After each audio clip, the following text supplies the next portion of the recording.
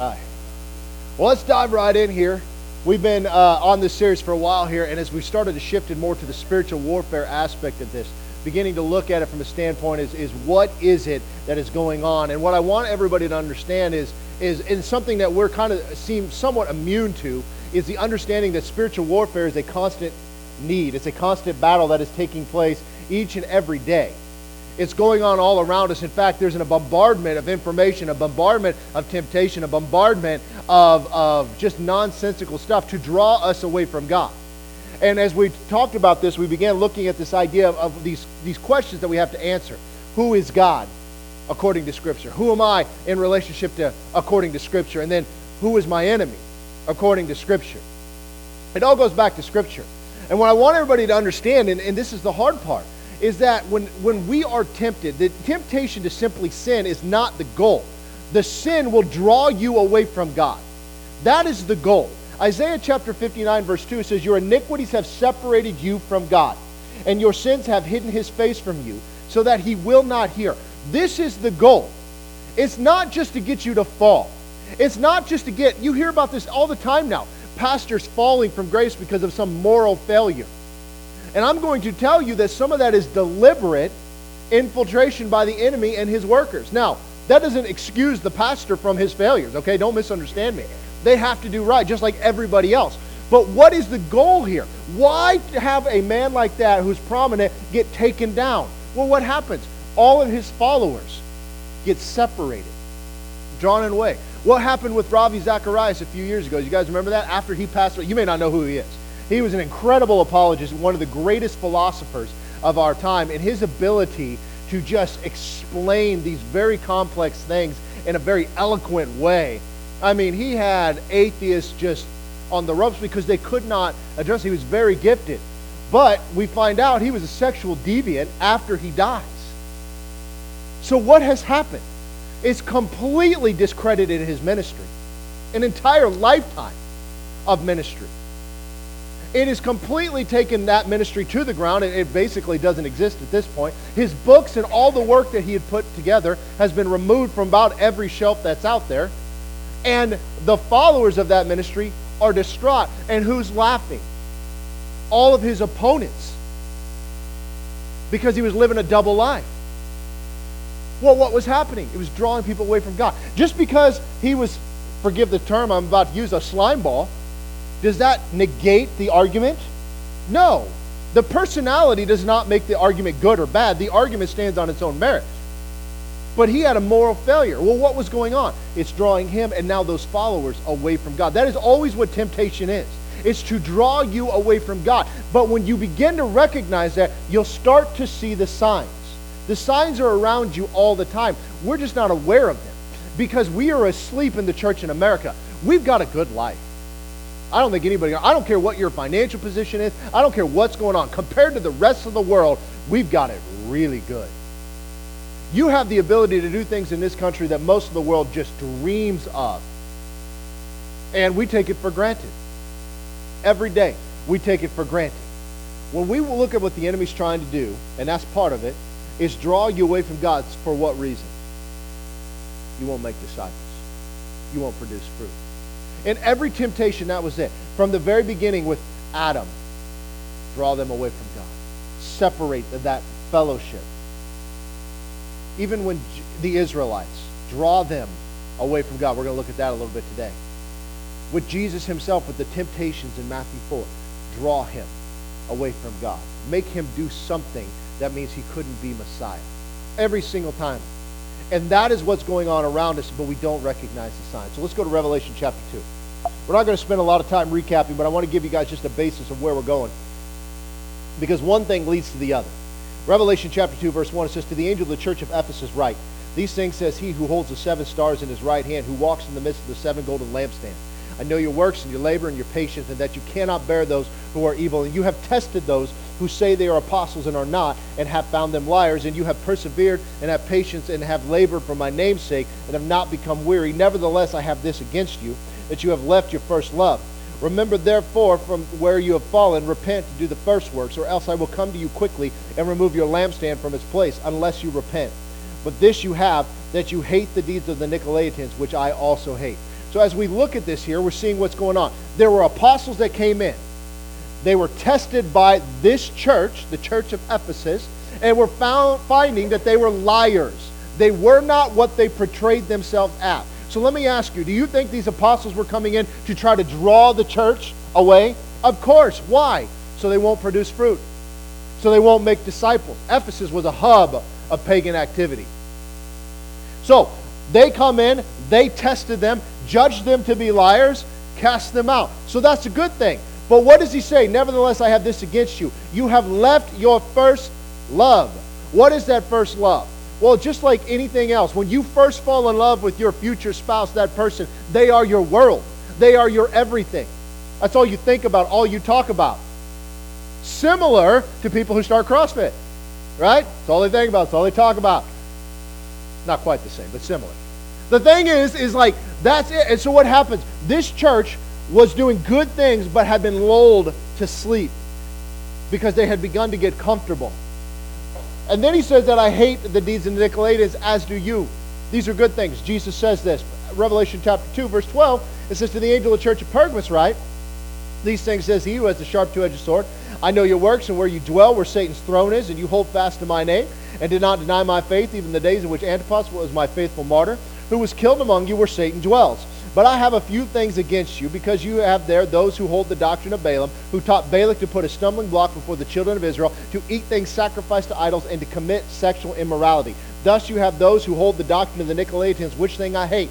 Repent, or else I will come to you quickly, and will fight against them with the sword of my mouth. Now, I don't want to rehash everything, but understand, where Satan's throne is not just hyperbole. Satan himself has locality. Every fallen angel has locality. Every demon has locality, just like you and I. I am not here and in Europe at the same time. It's not physically possible. It's the same with them. You need to understand that. There is one being that is omnipresent. That is God himself. Do not give God's attributes to the enemy. Doesn't work like that. That's number one. Number two, they held fast to his name in the face of persecution. Antipas, martyr. Antipas means against. He was against a lot of things. He was casting out demons. And the pagan priests did not like it because God's authority and power was usurping theirs. There's no name above that name, right? That's what he was doing. And so they tried him and they killed him. And I told you about the bull. They would put him in there, this bronze bull. And as he screamed, and they light the fire around, as he screamed out, the vocal cords there were horns in it. They would make these noises as if the bull was coming to life. That means the sacrifice was received. It was a nasty, nasty thing. It was a nasty time. But here Jesus is telling him, my faithful martyr. But then he gets into the doctrine of Balaam. And how he taught Balak to do something to draw the children of Israel away. Why did he need them drawn away? As they were coming into battle, they hires Balaam to put a curse on them. Balaam could not because they were in covenant relationship with God. But once they stumble, they have now broken that covenant and a cursing can come upon them. But only then. So they had a choice. So that means the tempter had to come to make them fall. It is a pattern that you see through the entirety of Scripture. This was the doctrine of the Nicolaitans. Because what they were telling the church is that it is okay to compromise. We are in a rough place. And we should not have to just simply live in our house and not leave. It's okay to go to the theater, even though there was sexual depravity that went on. It's okay to go to the athletic games, even though it was all done in the nude and they were killing one another in the process. The victor killed the loser. That's not a big deal. They weren't going to the bathhouses. Do you know why? Because it wasn't just bathing that was taking place there. If you'd like to know more details, please see me after class. I mean, it was terrible, and the doctrine of the Nicolaitans is like, listen, guys, it's no big deal. We can go into the temple. We can pinch the incense. We can say, long live Caesar. We can do all of that. It's not a big deal because we have families to take care of. And we should not have to live at home. It's okay to have Disney Plus and Netflix and all of these things. Not a big deal. That's what they were doing.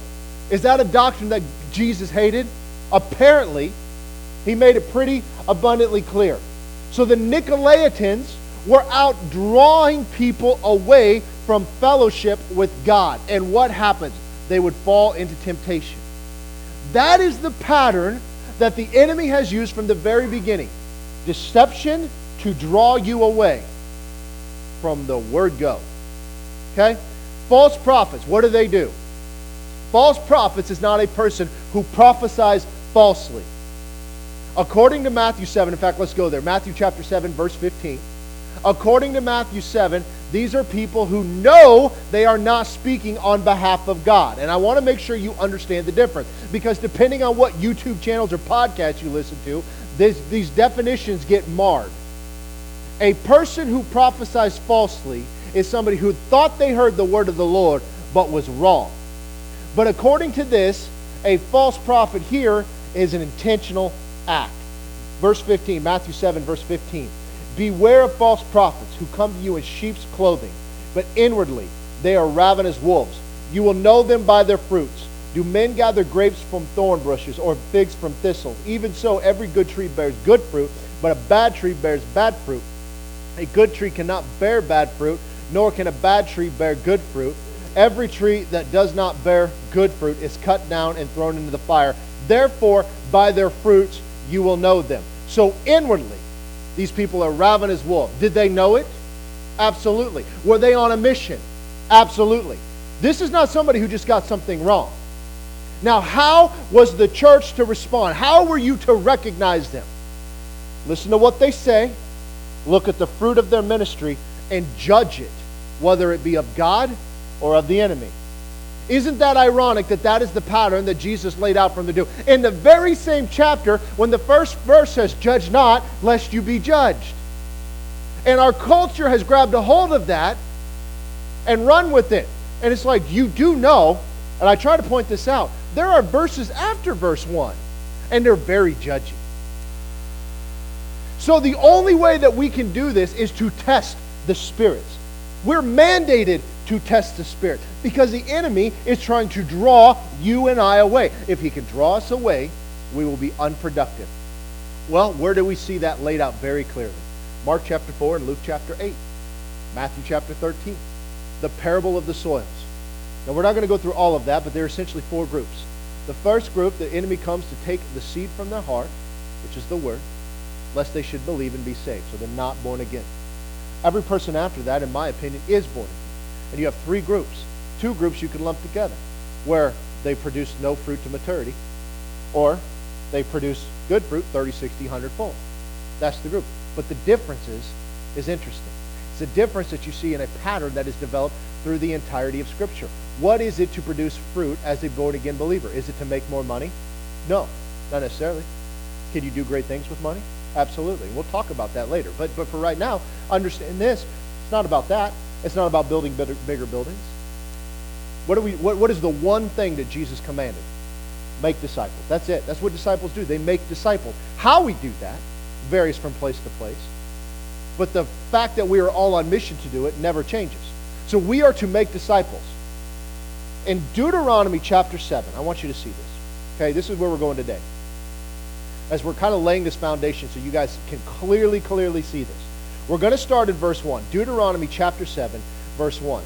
This is God's command to the nation of Israel. Understand, the Mosaic covenant was a covenant that was cut with the nation of Israel.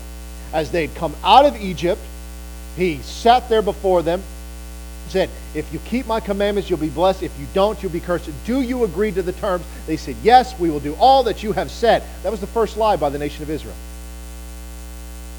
And so there were consequences to that. It's a different covenant. Deuteronomy chapter 7, verse 1, it says, when the Lord your God brings you into the land, what land? The promised land. The land of promise, promised to Abraham. They were to come out of Egypt and immediately go in there, for God was with them. When God brings you into the land you go to possess, and has cast out many nations before you, the Hittites, and the Girgashites, and the Amorites, and the Canaanites, and the Perizzites, and the Hivites, and the Jebusites, 7 nations greater and mightier than you. Now, I'm going to just caveat here for a second. Understand the names of those, if you study that out, those are giant tribes. That's why when they went in there, said we are but grasshoppers in their sight. These are descendants of the giants. So you know, verse 2. And when the Lord your God delivers them over to you. So who's going to do the delivering?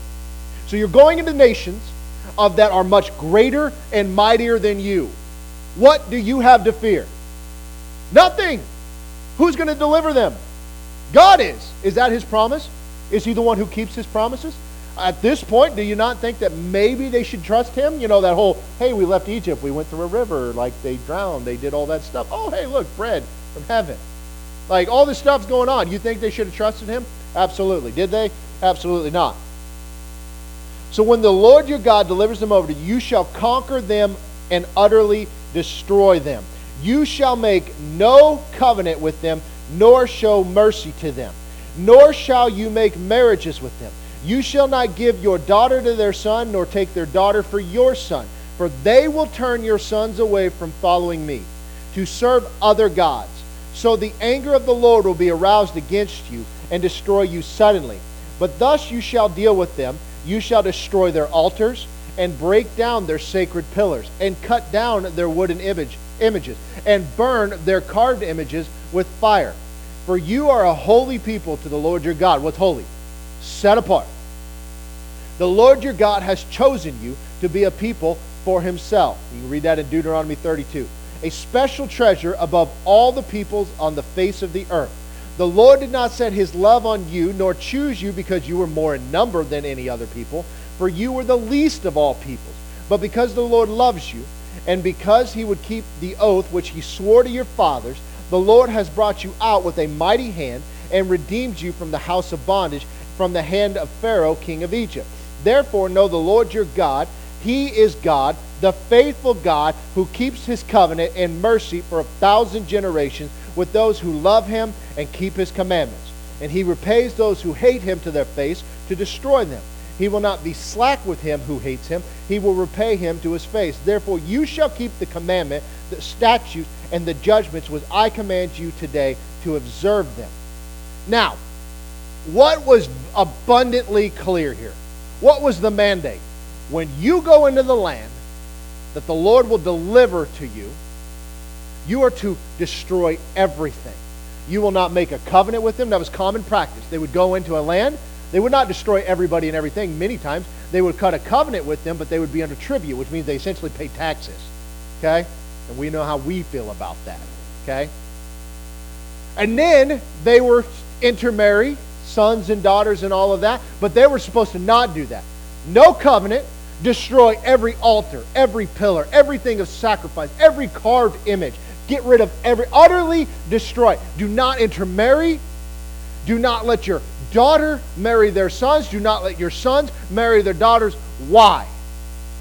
They will draw your heart away from God. That's why. Was God being harsh? Well, this is a holy nation, set apart. And there's a whole lot of backstory that I don't want to get into what's going on there. But they were supposed to be completely separate. They were to have nothing to do with the culture of other lands because they would pull them away from God. Does that sound familiar? It sure does, doesn't it? Isn't that interesting? You see, what would happen is there was something called an alien in the King James Version. It says when the alien or sojourner is among you. It's from the Hebrew word ger. It's where a Gentile person who is not from the land of Israel would come into the land of Israel, and they would want to become an Israelite. And there were laws in place to do that, and they would have to bring themselves underneath the covenant, become sacrificed, reject not only their previous gods, but the land and inheritance of which they came from, and everything about their culture had to go in order to do that. And they, at that point, were to be treated like a natural-born Jewish person. So there was ways for these people to come, and it was intended to because they were to be a beacon of light to the world. Sound familiar?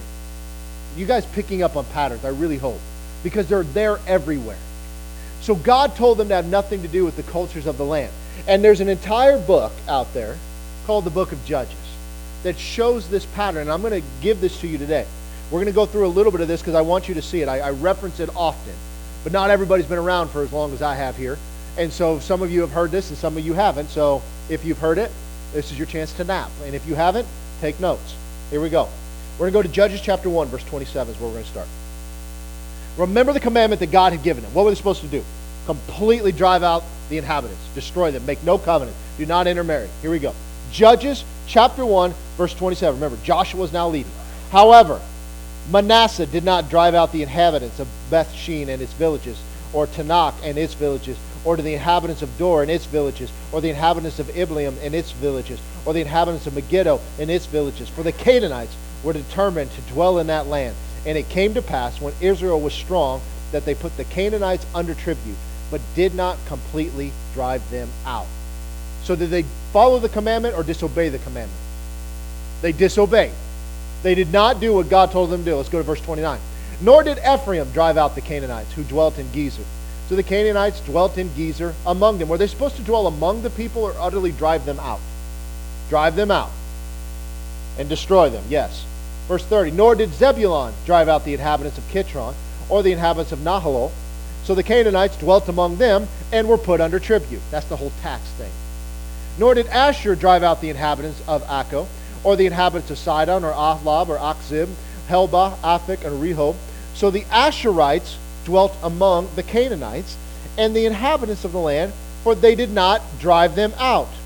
Nor did Naphtali drive out the inhabitants of Beth Shemesh or the inhabitants of Beth Anath, but they dwelt among the Canaanites, but the inhabitants of the land. Nevertheless, the inhabitants of Beth Shemesh and Beth Anath were put under tribute to them. So how are they doing so far? Not well. So according to what we read in Deuteronomy, what is going to be the effect of them not being obedient? By making covenants, when you put somebody under tribute, there is a covenant there. They agree to protect them. There is a covenant there. And certainly intermarriage is going to go on with that entire thing. So, what did God say would happen if they did this? Their hearts would be drawn away from them. So let's go to chapter 2, verse 1. Then the angel of the Lord came from Gilgal to Bochum and said, I led you up from Egypt and brought you to the land of which I swore to your fathers. And I said, I will never break my covenant with you. Did he so far? Keep his covenant? Absolutely. Never broke it. And you shall make no covenant with the inhabitants of this land. Whoops. You shall tear down their altars. Whoops. But you have not obeyed my voice. Why have you done this? Therefore I also said, I will not drive them out before you, but they shall be thorns in your sides, and their gods shall be a snare to you. So it was when the angel of the Lord spoke these words to all the children of Israel that the people lifted up their voices and wept. This is a pattern that is through the entirety of the book of Judges. This is a pattern that is through the entirety of the Old Testament. And this is also a pattern that is throughout the entirety of the New Testament. Different consequences, less physical, more spiritual, but yet they exist. Now, look what he said. You've not obeyed my voice. You did not tear down their altar. They will be thorns in your sides, and their gods will be a snare to you. Well, what is a snare? A snare is a trap. Does anybody willingly walk into a trap? There's something that draws you into it. A mouse does not go to the mouse trap unless there's cheese on the trap. They don't go up there and say, hey, let's do some parkour and see if I can beat this thing. Right? There's something that draws them in. That is how it works. So that tells us that this aspect of their gods, who are the gods? The principalities, the powers, the rulers of this world. I'm trying to show you the intermingling here. But it says, they shall be thorns in your sides. That's a similar statement to what Paul had said, a thorn in the flesh. Who were the thorns in the side? The enemies of God that were supposed to be driven out. Who was the thorn in the flesh of Paul? It wasn't an eye disease. It was the Judaizers. They followed him around everywhere he went, wreaking havoc. But whose God were they following? Not Yahweh. So after this, Joshua dies. So let's go to verse 11. I want to show you something here. Then the children of Israel did evil in the sight of the Lord. So we'll fast forward a little bit. It says they served the Baals. And they forsook the Lord God of their fathers, who had brought them out of the land of Egypt. And they followed other gods from among the gods of the people who were all around them. And they bowed down to them. And they provoked the Lord to anger. They forsook the Lord and served Baal and the Ashtoreths. And the anger of the Lord was hot against Israel, so he delivered them into the hands of plunderers who despoiled them, and he sold them into the hands of their enemies all around, so what they could no longer stand before their enemies. Wherever they went out, the hand of the Lord was against them for calamity, as the Lord had said, and as the Lord had sworn to them, and they were greatly distressed. Now, you need to understand something here. Number one, this is what God foretold. This is exactly what he said. You keep them people around. If you don't destroy everything, if you intermarry, if you make covenant with them, they will draw your hearts away with God, from God. We are watching this play out now. The second part, now it's being very specific. They forsook the Lord of their God, the God of their fathers, which is Yahweh, and they served the Baals and the Ashtoreths. But it doesn't tell us who they were. And I've got a couple of pictures here. You've got Baal here on your left and Ashtoreth on your right. Baal was the primary god of the Canaanite fertility cults. Okay? They would sacrifice to Baal and to Ashtoreth. You'll read other parts about Asherah and the Asherah poles and all these other things. But they would sacrifice to these gods. And there was ways that they did this. Is, as you can see here, they're holding up a child. And you can see down here, Baal's holding a child. Well, why would that be? Well, these two were married. Okay? Husband and wife, if you will. And they were both fertility gods. And one of the things that would happen is in a time of tough times is when when the land was not producing well, that they would take the firstborn and bring a sacrifice so that things would produce. In fact, they would say a lot of times they would just do it automatically. They would bring the firstborn, whatever opens the womb, they would bring a sacrifice. And how they did it is that thing was made of bronze, and they would build a fire around it, and they would lay their hands out. This is the same idea of Moloch. Okay? Some argue some of these other gods may have been Moloch.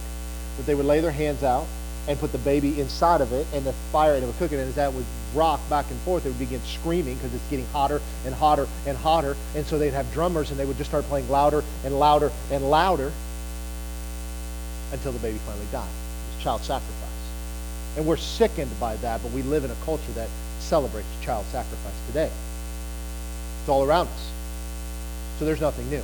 The other aspect of this is because it was a fertility cult and there was a lot of sexual perversions that were practiced in the temples to these things. Remember when I was reading in Revelation 2 that they wouldn't go to the temple? I was telling you guys that. These are the things that would happen.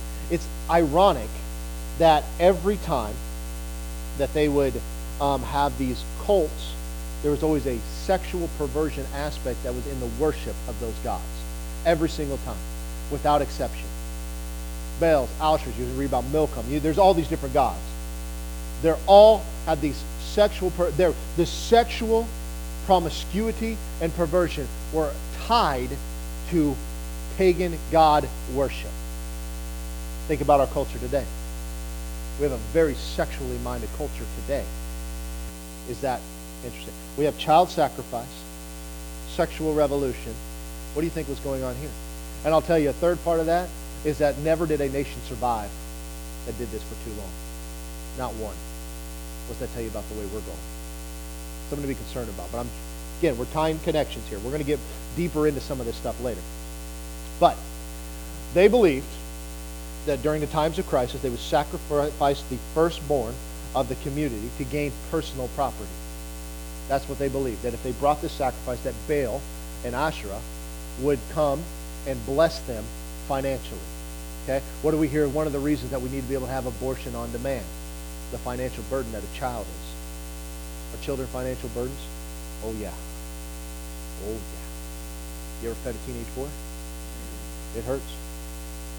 Now they believed that the sexual union of Baal and Asherah would produce fertility, and they would engage in these immoral sex to entice the gods to join together so that they can ensure good harvest. I mean, this is what was going on. So you took something that God created and it was perverted to worship these false gods. Now, again, tying all of this together, and I know I'm kind of going over a lot with a lot of background there, but knowing that these false gods were worshipped with sexual immorality, and that's a broad brush statement there, right? Because what is sexual immorality? Anything sexual that's not between a husband and wife. That's it. So if it's not that, it's immoral. So you got those two things. Now, think about the events of Genesis 6, where the angels came down and saw that the daughters of men were beautiful. They took them wives, and they went into them and created a race of giant babies called the Nephilim. And what were they to drive out of the land? The Nephilim. That's what many of those tribes were. I know this gets a little like sci-fi stuff, but the Bible's weird, y'all, and it's only weird because it's been whitewashed for so long. So we need to know what it says. So this is what's going on. Isn't it interesting that all the stuff that we're seeing in our culture today is stuff that they were seeing back then, and to a greater degree. All right, now let's go to verse 16. So we see what happened. They were delivered into their hands, the plunderers, all this stuff. Nevertheless, the Lord raised up judges who delivered them out of the hands of those who plundered them. And they would not listen to their judges, but they played the harlot with other gods and bowed down to them. They turned quickly from the way in which their fathers walked in obeying the commandments of the Lord. They did not do so. And when the Lord raised up judges for them, the Lord was with the judge and delivered them out of the hand of their enemies all the days of the judge. For the Lord was moved to pity by their groaning because of those who oppressed them and harassed them. And it came to pass when the judge was dead that they reverted and behaved more corruptly than their fathers by following other gods to serve them and to bow down to them. They did not cease from their own doings, nor from their stubborn ways. So now what is a judge? A judge is nothing more than a deliverer. So as they would cry out in repentance after they recognized that they were wrong because of the judgment that God had sent, God would raise up a deliverer. And if they would repent and follow that deliverer, then they would live in a time of peace. And then the story starts all over. They begin to sin, worship the other gods, all the immorality and stuff going on. God would send chaos, send judgment, as he promised in his covenant. They would cry out and repent. God would raise up a judge. They would live in a time of peace. And then we rinse and repeat again. Okay? Let's look a little bit. Chapter 3, verse 7. So the children of Israel did evil in the sight of the Lord. They forgot the Lord their God and served the Baals and Asherahs. Therefore the anger of the Lord was hot against Israel, and he sold them into the hand of Cushan-Rishathaim, the king of Mesopotamia. And the children of Israel served Cushan-Rishathaim 8 years. And when the children of Israel cried out to the Lord raised up a deliverer for the children of Israel, who delivered them, Othniel, the son of Kenaz, Caleb's younger brother. The Spirit of the Lord came upon him, and he judged Israel. He went out to war, and the Lord delivered Cushan-Rishathaim, the king of Mesopotamia, into his hand. And his hand prevailed over Cushan-Rishathaim, and so the land had rest for 40 years. Then Othniel, the son of Kenaz, died. So what do we see? Exactly what I just described, right? This is what happens every single time. Go to verse 12. And the children of Israel again did evil in the sight of the Lord. And the Lord strengthened Eglon, king of Moab, against Israel because they had done evil in the sight of the Lord. Then he gathered himself to the people of Ammon and Amalek, went and defeated Israel, and took possession of the city of palms. And so the children of Israel served Eglon, king of Moab, 18 years. Okay, same thing. Jump to chapter 4, verse 1. Chapter 4, verse 1. When Ehud was dead, the children of Israel again did evil in the sight of the Lord. So the Lord sold them into the hand of Jabin, king of Canaan, who reigned in Hazor. And the commander of his army was Sisera, who dwelt in Harosheth Hagoyim. Okay? Yeah. Chapter 6, verse 1. Then the children of Israel did evil in the sight of the Lord, so the Lord delivered them in the hand of Midian for 7 years. Chapter 10, verse 6. Then the children of Israel again did evil in the sight of the Lord and served the Baals and the Asherah, the gods of Syria, the gods of Sidon, the gods of Moab, the gods of the people of Ammon, and the gods of the Philistines. They forsook the Lord and did not serve him. You guys picking up on a pattern? One more. This is the story of Samson, chapter 13, verse 1. Again, the children of Israel did evil in the sight of the Lord, and the Lord delivered them in the hand of the Philistines for 40 years. All of these were here. All of them were temptations. How could they have eliminated the temptation from the very beginning? Simply do what God had said. Drive them out. Do not make covenant with them. Do not intermarry with them. Destroy their altars, their high places, their temples. Destroy all of their idols. Destroy it all. Be separated. I am delivering the land in your hand. But they didn't do it. Generation after generation were tempted by the exact same thing because of the disobedience of the forefathers.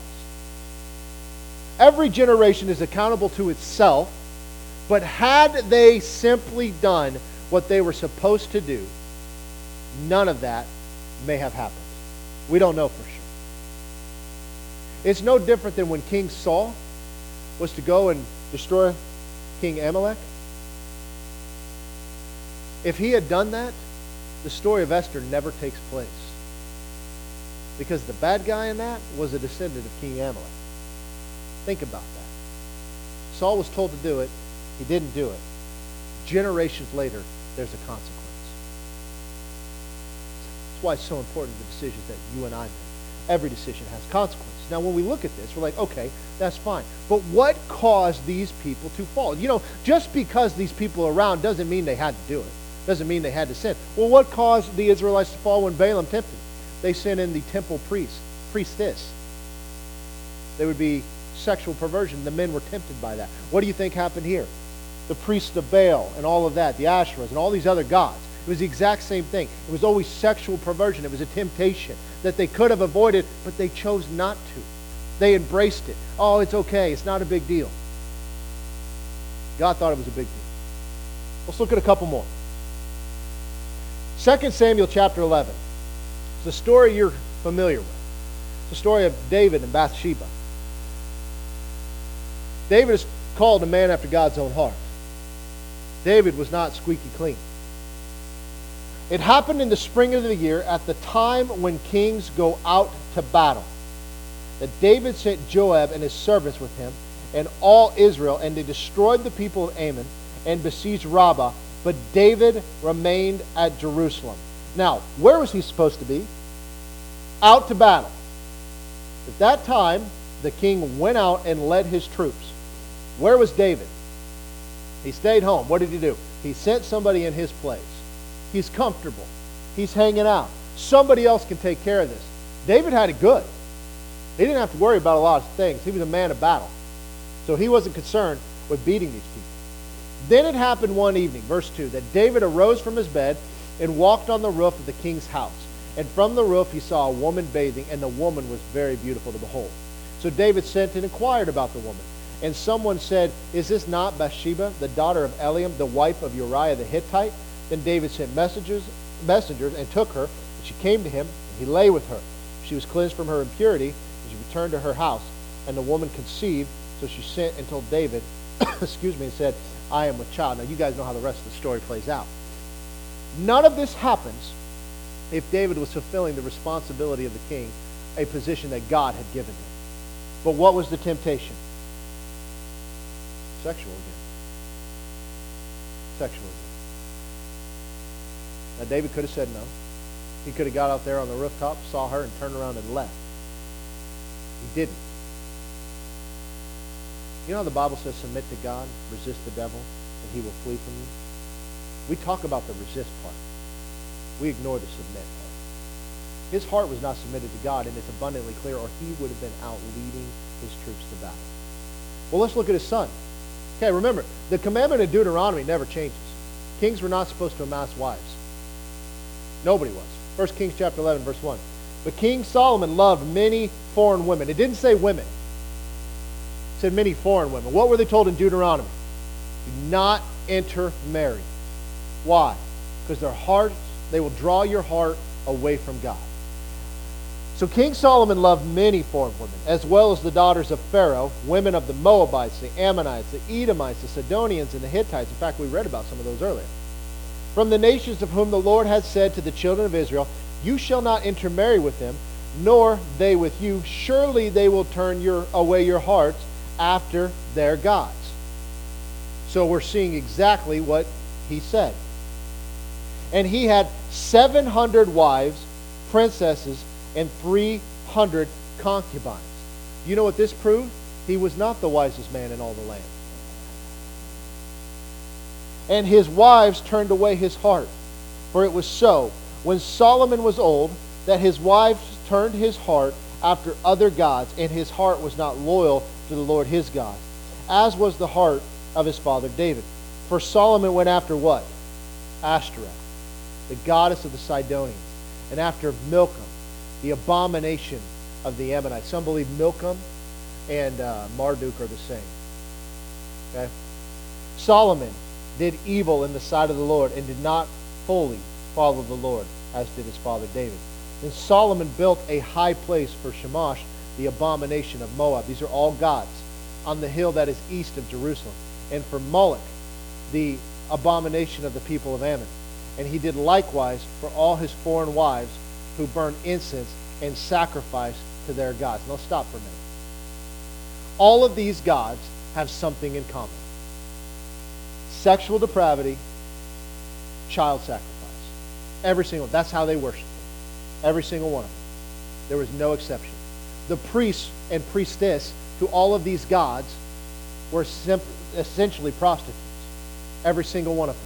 When a sacrifice was brought, intercourse would take place. Without exception. Why was Solomon drawn to all of this? The same reason that people in our culture are today. We don't think spiritually, we think naturally. We're drawn away by our natural desires, and we're not chasing after what God has provided. When you think spiritually, you submit to God, you resist the devil, these temptations flee from you. Let's go on. Verse 9, so the Lord became angry with Solomon because his heart had turned from the Lord God of Israel, who had appeared to him twice and had commanded him concerning this thing, that he should not go after other gods, but he did not keep what the Lord had commanded. Therefore the Lord said to Solomon, because you have done this, and have not kept my covenant and my statutes, which I have commanded you, I will surely tear the kingdom away from you, and give it to your servant. Nevertheless, I will not do it in your days, for the sake of your father David. I will tear it out in the hand of your son. However, I will not tear away the whole kingdom. I will give you one tribe to your son, for the sake of my servant David, and for the sake of Jerusalem, which I have chosen. You guys see a pattern that is developed.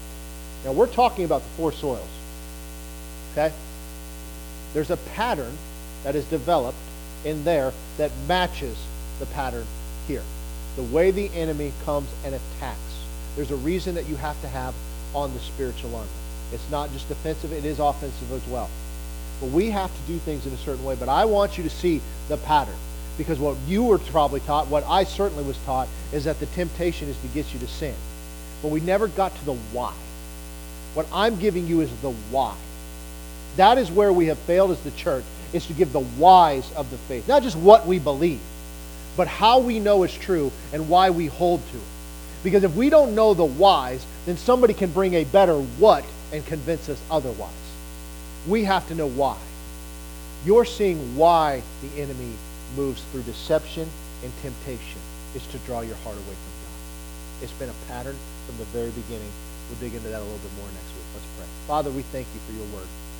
We thank you that it is true and we can just lean on it and know it, and it guides our lives. Lord, I thank you that every promise in there is yes and amen to him who believes. Lord, I thank you that you have given a body of believers who are moved with compassion for those who are lost, that we will be out doing your work to bring those that are lost and dying in a very dark world, Lord, and show them the light, that we are your hands and feet, your mouthpiece, Lord, that we don't just go, but we go with the power of the Holy Spirit everywhere, Lord, that you are being exalted in every aspect of our lives, no matter what it is. When we go to work, when we're at home, we're out in the grocery store, Lord, that you are exalted in our lives. When people see us, they see you because we are your representative.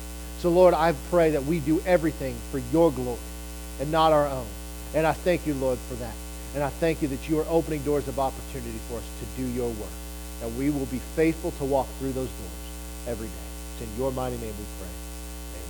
God bless you guys. Have a wonderful week. We'll see you soon.